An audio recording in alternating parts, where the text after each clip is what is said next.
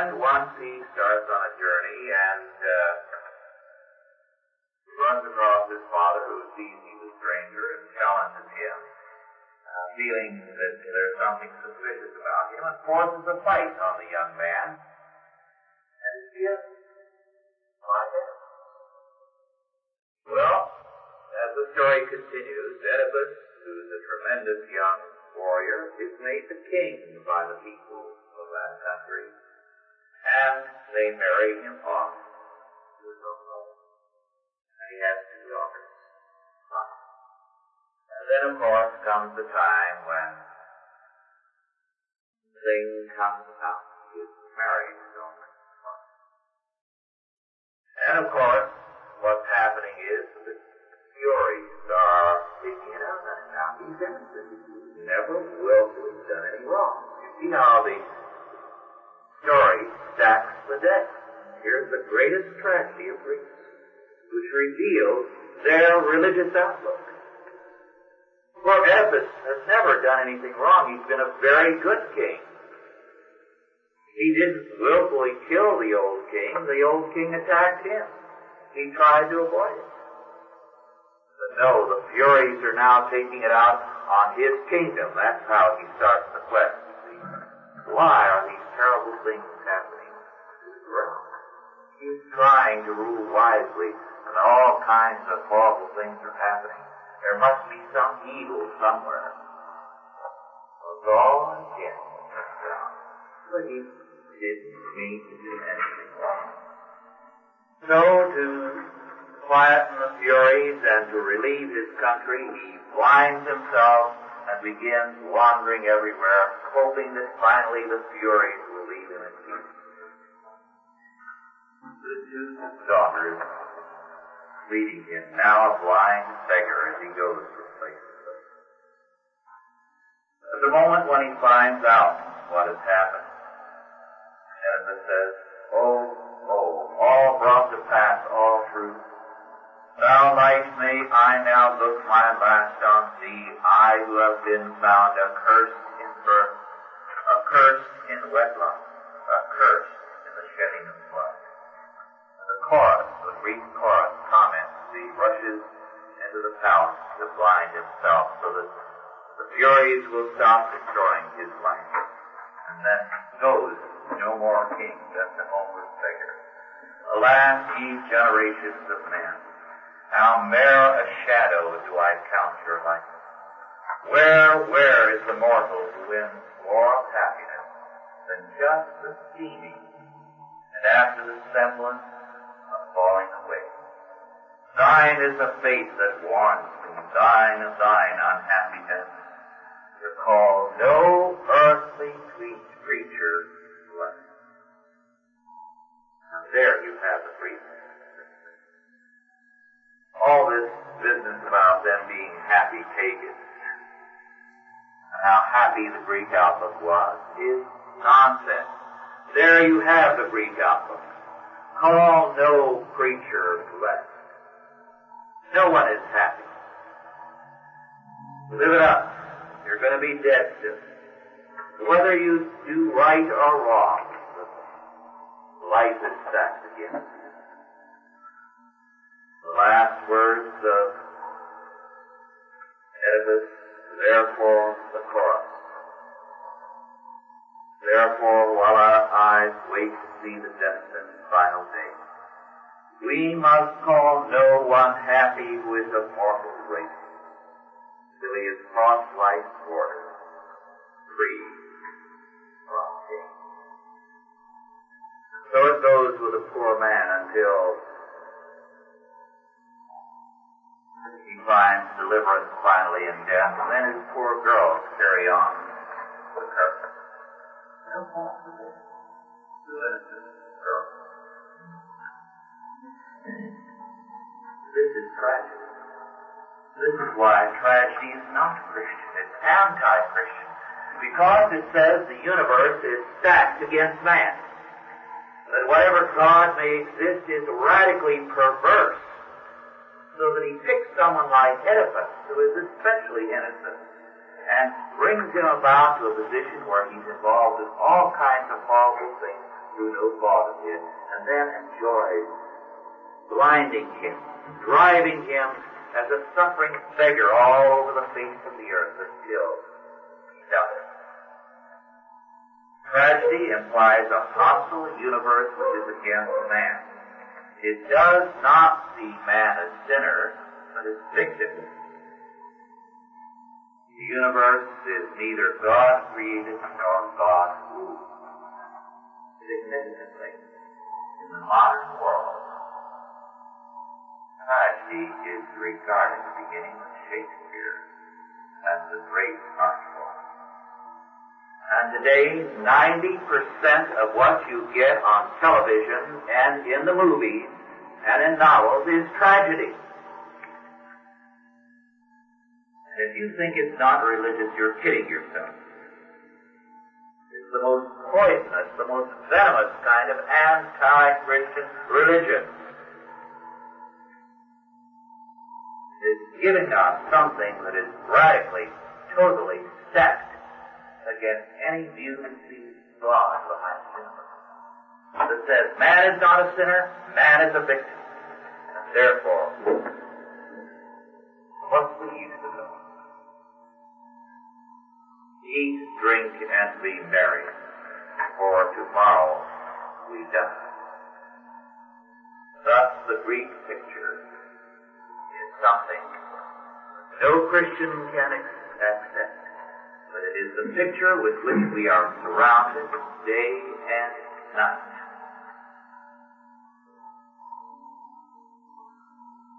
Virtually every program represents a militant anti-Christian religion, crusading in person.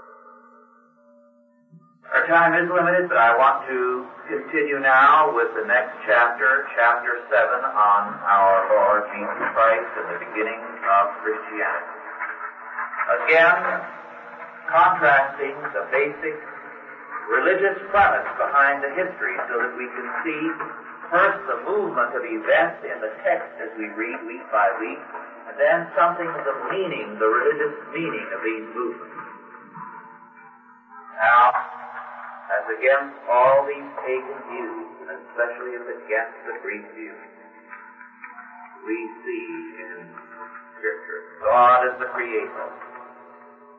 And as against the ultimate perversity of the universe, we have our Lord declaring very early in His ministry in Matthew 10, verses 25 through 34, the total government of God.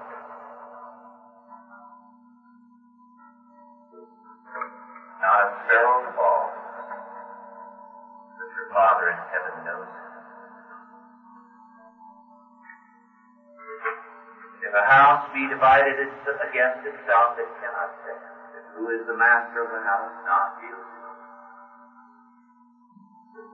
Fear them not, therefore. Why? Because of the absolute government of God.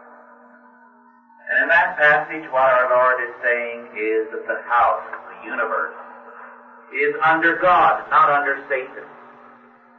The universe is not ultimately perverse as tragedy would have it. It is under God. Now remember, when he was writing, Greek was the second language which every Hebrew, every Jew spoke. Greek culture was very powerful in the land. Greek gymnasiums were all over Jerusalem. And the Sadducees were extensively influenced by Greek thinking. Every person in the land had a second name which was Greek. So when you read the New Testament, when you read the words of our Lord, remember, this was the environment, this was the kind of thing he was talking against. The intellectuals around him, the educated people, had read Aeschylus and Sophocles, Euripides. They had grown up in that world. He declared the house, the universe is under God, not under Beelzebub. Fear them not, therefore. All things shall be revealed, he said. All shall be judged. All shall be punished or rewarded. There is nothing hidden that shall not be found out. The universe is absolutely governed by God to the very hairs of our head, to the fall of every sparrow. God's government and care are good. He who confesses me before men, him will I confess before my Father in heaven. Confess me therefore in battle against the enemy, and I shall confess you before God. Think not I have come to bring peace. I have come to bring not peace, but sword. I have come not to unite good and evil in Persian fashion, or in pagan Greek fashion, but to divide and to destroy evil, to bring about a separation.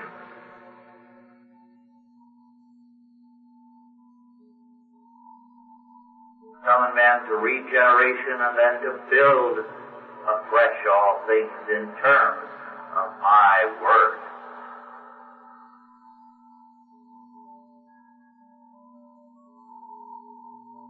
Now, looking back on what we've seen in the pagan civilizations we studied last week and tonight, then studying just these words of our Lord in Matthew 10:25 through 34, see the direction of His ministry, the direction of His word, of His teaching.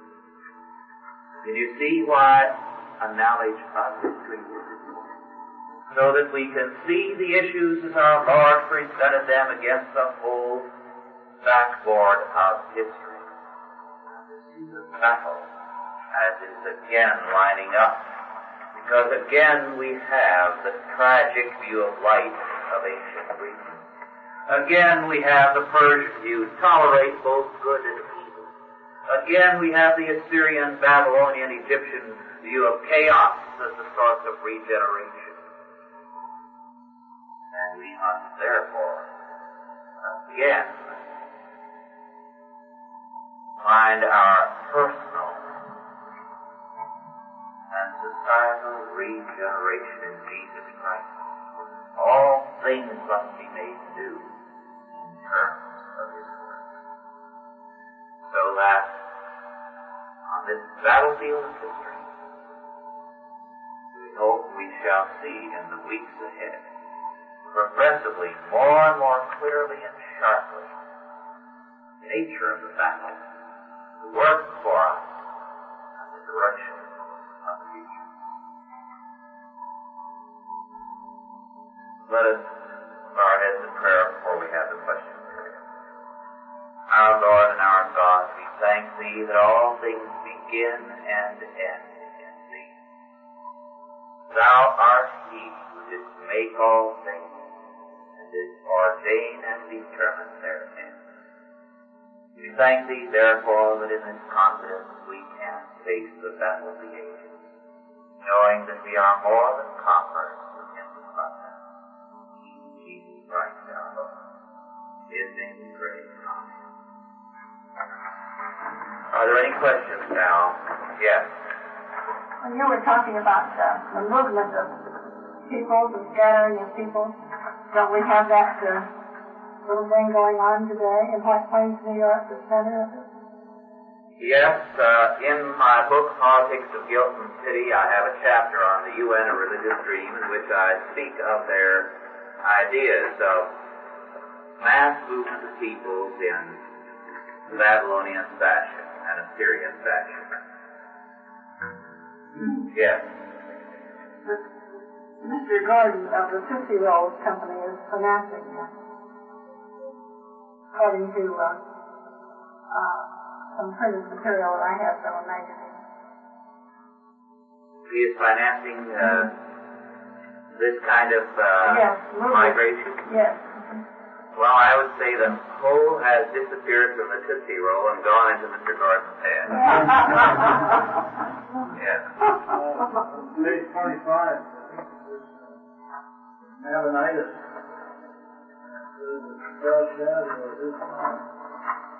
Daniel 5, chapter 11, who Belshazzar's wife refers to Nebuchadnezzar, your father the king. Yes. Belshazzar was Nebuchadnezzar's grandfather. But grandson, yes. Nebuchadnezzar was the grandfather of Belshazzar. Now, Belshazzar was made the son of Nebuchadnezzar and vice king under Nabonidus, you see, because he was quite young when his father, when his grandfather died, Belshazzar was too young. So they made his father, even though he was not the son of Nebuchadnezzar, the king. And then they made the young king the second king, the vice king, or vice president in our terms. So Nabonidus was also made an adopted son, as it were, of Nebuchadnezzar. So strictly, he was both grandson and legal son. Yes. I thought the motive today was more of a tell it like it is. Now, we got a Christian, and you say that you're yes. Well, of course, Sophocles thought he was being realistic.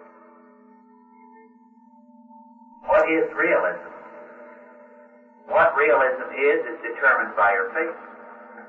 You can go back through the centuries and you find writers are always claiming to be realistic in terms of their faith. So the realism that you find in the modern novel and the modern movie and the modern television series is always a realism in terms of their religious faith, which is a belief in tragedy. The deck is stacked against them. This is their faith. There's a bitterness against the universe. Things weren't made right. And the only hope is that man can remake everything.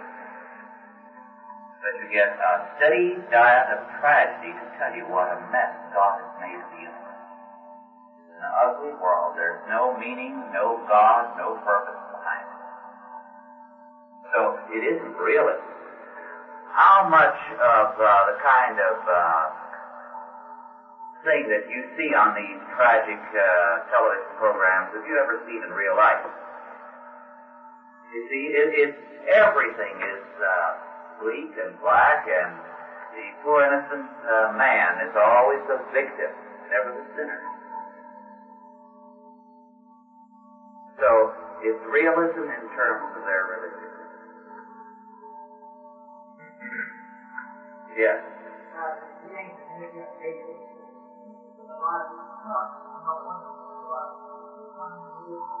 The tongues movement? Yes. Well, of course, there's no such thing as the tongues movement today. Because, first of all, the tongues movement in the Bible, we are told, is something whereby they spoke a specific language. And people who were foreigners understood that this was a gift in the apostolic age whereby they communicated with people and carried the gospel to them. There is no record today of any speaking in tongues. Again and again these tongue meetings have been taped. No one has ever spoken in tongues. What they do is to get hysterical and they repeat one or two syllables over and over and over again hysterically. In fact, this has been taped, and they put down in black and white what they repeat. It's 2 or 3 syllables over and over again. It may be da-da-da-da-da-da-da, or abba-dabba, abba-dabba, abba-dabba, something like that. Nonsense. Now, that's not speaking in tongues. Moreover, in ancient times, you had that kind of thing, which is glossolalia, this hysterical babbling of syllables in pagan religion. You had it in the jungles of Africa. The first first time tongues came in, about the 3rd or 4th century, it came into Christianity from Phrygia, from a pagan group. The modern tongues movement, or Pentecostalism, began with Negroes. I believe it was in Azusa or Covina. This is where it began, among Negroes. And it's basically a pagan thing. You can find this tongues movement among, as I say, the tribes. You can find it among Hindus. You can find it among the American Indians in the old days. You can find it among the Buddhists. It is pagan. It's not speaking in a language. Yes.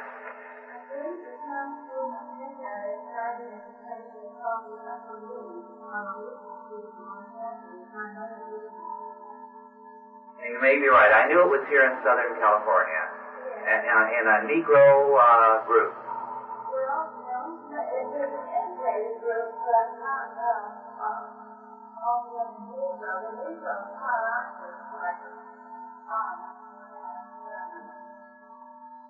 there were some outcast Negroes in that group. Well, I think there was a group that brought it to that. I'll have to check, but it was originally an all-Negro group, and then an integrated group caught onto it and became the center of its propagation. So probably this upper room group was the group that became the propagating point. But the first manifestation was among Negroes, an all-Negro group. Yes. They also seem to be well, I'm not listening. They also seem to be Yes, yes, they claim this, but again and again people have gone and taped these meetings when they have claimed that they were speaking other languages, and it's never been anything but this babble of syllables. Yes, right. So here is a case where it has been extensively subjected to investigation and taping, a great deal of taping. All across the country you've had scholars tape these. Now one man, not that I particularly care for the man, but he has done some real research here, is Dr. Welmers, who is OPC's minister and also a professor at UCLA. And he has done extensive taping. And there's never been even a hint of anything of a word in any of them, just a repetition of some syllables.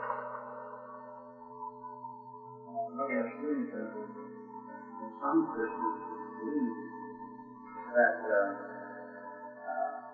speaking in tongues is proof that we have the Holy Spirit in the throat. We have the Holy Spirit, but we have the Holy Spirit in tongues. These people believe that they have to speak in tongues to prove that we have the Holy Ghost. Yes.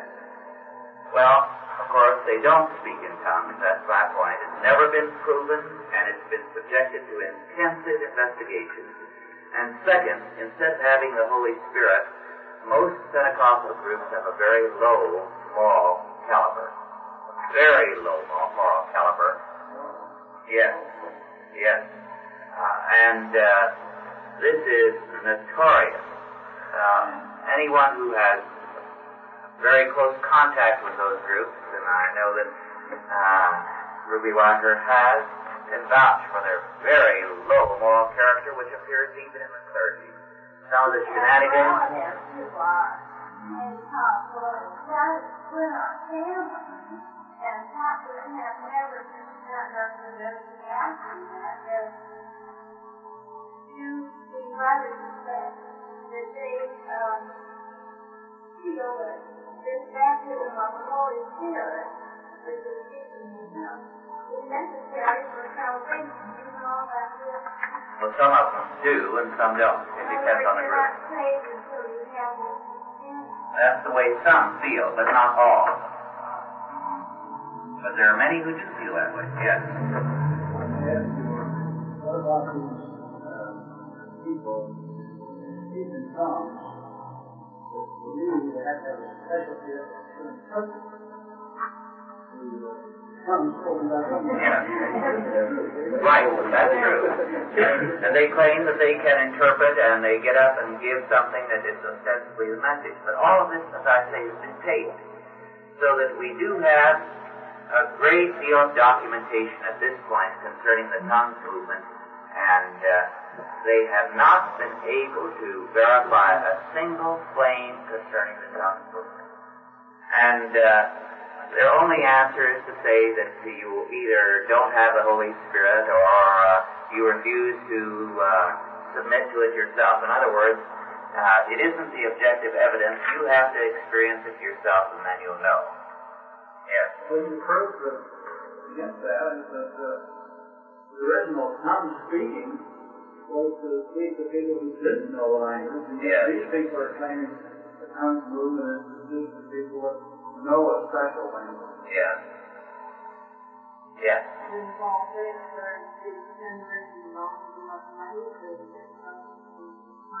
Yes, exactly.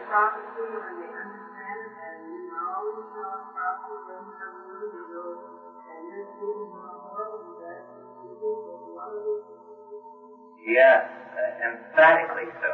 Emphatically so. It's a dangerous thing to get into the tongues movement because you'll be milked of your money. Yes. She's already expressed what I want to express, but I just like to reaffirm it. I not only partake with this particular sermon on Paul, and it really knocks me out how modern he was and how applicable. Because there has been this controversy that there's tongues. And with that, the things that he gave, but his whole, he set it down that the phenomena then is it would be now a heretical phenomenon. He set it down all the reasons that sort of clear the air out. When I first heard this, I hadn't realized that the problem already occurred and then dismissed back at that time. To change the subject now, the question was raised last time about an atlas. Now, I don't have all my books unpacked, so I can't recommend some of the Bible atlases, but if you go to a Bible bookstore, you can find probably 2 or 3 fairly good Bible atlases. However, this, as an historical atlas, is a gem. It's a paperback for $2.95. Historical Atlas of the World. And it is published by Barnes & Noble in New York, and you can get it if there's a college bookstore near you, or order it. Historical Atlas of the World, and the number in their paperback list is number 249. Barnes & Noble are the publishers. Now, what this does is to begin very early in history and give you a series of maps. The first one is the spread of civilization to AD 200, but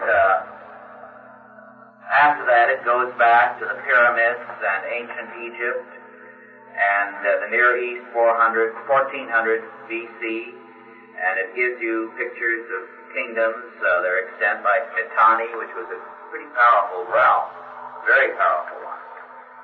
And also of Canaan, the entire Near East, and coming up through history, Rome, Europe, here Europe in 1100, and so on, right down to the present. So that it's quite a useful atlas. It's not as big in its maps as perhaps one would like, and they're not detailed maps, but it does give you an idea of the extent of realms. For example, I mentioned that there was a time when Lithuania extended over a tremendous area from the Baltic to the Black Sea. Well, you'll see that as you go through here, how powerful and wide a realm it was. And it'll give you a picture of how many little states there were in Germany, for example, for a long, long time in some of these maps. So if you are interested in maps, this Historical Atlas of the World, put out by Barnes & Noble, is really a little gem. Yes. Well, was there a period of time in history where all this knowledge was lost because they're mindful of the time of Marco Polo going and writing a book and doing the book for 25 years, and then we start our early exploration studies on the public and Jesus and the discoveries of the other. Is there a period in there where a lot of the knowledge was lost? Well, yes, it's an amazing thing. A great deal of knowledge was lost in printing press. Yeah. When the printing press was invented, it was at the time of the Renaissance, the contempt of Christianity, the contempt of the Middle Ages, and the contempt, therefore, of the past. So anything that wasn't printed was obviously old and worthless. So it was amazing how much knowledge about the past men lost when the printing press was invented. It was a great step backward because it came precisely at the time when men were looking down their noses at the past. Therefore, it was the new, the modern, the printed book. And the number of volumes was very rare and important data that were destroyed because, well, they're old handwritten things. It was legion. You remember I discussed once in a book, Sunday morning, The Maps of the Ancient Sea Kings, and how he found the extensive knowledge of the entire world in maps long before Columbus. Long before Columbus. And maps from very early ages that indicated that shortly after the flood, the whole world had been mapped. Even the Arctic areas before the ice set in. And that they had at that time a knowledge of longitude and latitude both, which they couldn't compute again until the 18th century. It's Hapgood, Maps of the Ancient Sea Kings. And Hapgood is not a fly-by-night. He was co-author of an important work with Einstein. And he began this study of a particular map at the request of the Pentagon. When they found maps before Columbus's day, which clearly showed North and South America very accurately drawn and the Arctic area, with the lakes and all, which are now under ice in the Arctic area. Yes?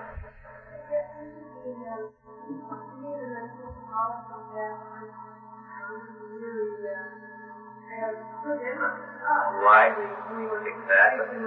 Yes. They went back to them because they were non-Christians, they were humanists, and as humanists they exalted them. And they called the intervening periods the Dark Ages.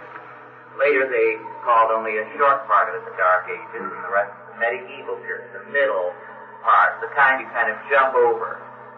So they forgot everything that was learned in that time. They actually had anesthetics during the medieval period, which was forgotten until it was rediscovered in this country. We really don't know a great deal of our history. Of course, we don't have time to go into all of that. But a great deal of man's knowledge was lost because he turned his back on the Christian era and said nothing connected with that can be any good. His medical practice went downhill. His knowledge of the world went downhill because he wasn't going to learn anything from a Christian. Yes. Would you explain the date of the birth of our Lord as being between 6 and 4 BC? Well, I don't know that I have the confidence to do it because I don't think anyone really knows. But there are some scholars, a great many, who believe that when, a few centuries later, when the Christians triumphed, they began to create a Christian calendar that they miscalculated by 4 or 6 years in setting the beginning of the Christian era. Because what they did was to date everything after Christ and before Christ from the year of his birth. So they began this after Rousseau, and perhaps a little before that they had begun to move in that direction of a Christian calendar. Well, our time is up now. We shall continue next week with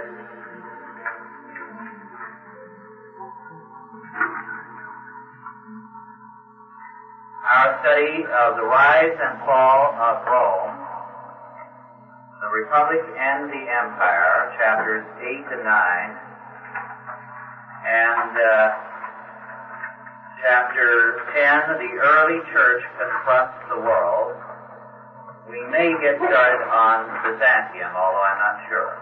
But try to get through chapter 11 if you can. But certainly through chapter 10. And with that, I believe we are adjourned. Now, let me see. Is it 2 weeks from tonight that it's the Thanksgiving week? 3 weeks. All right, and we're not meeting that week in that case. So we will be meeting next week and the week after, but not the week of Thanksgiving.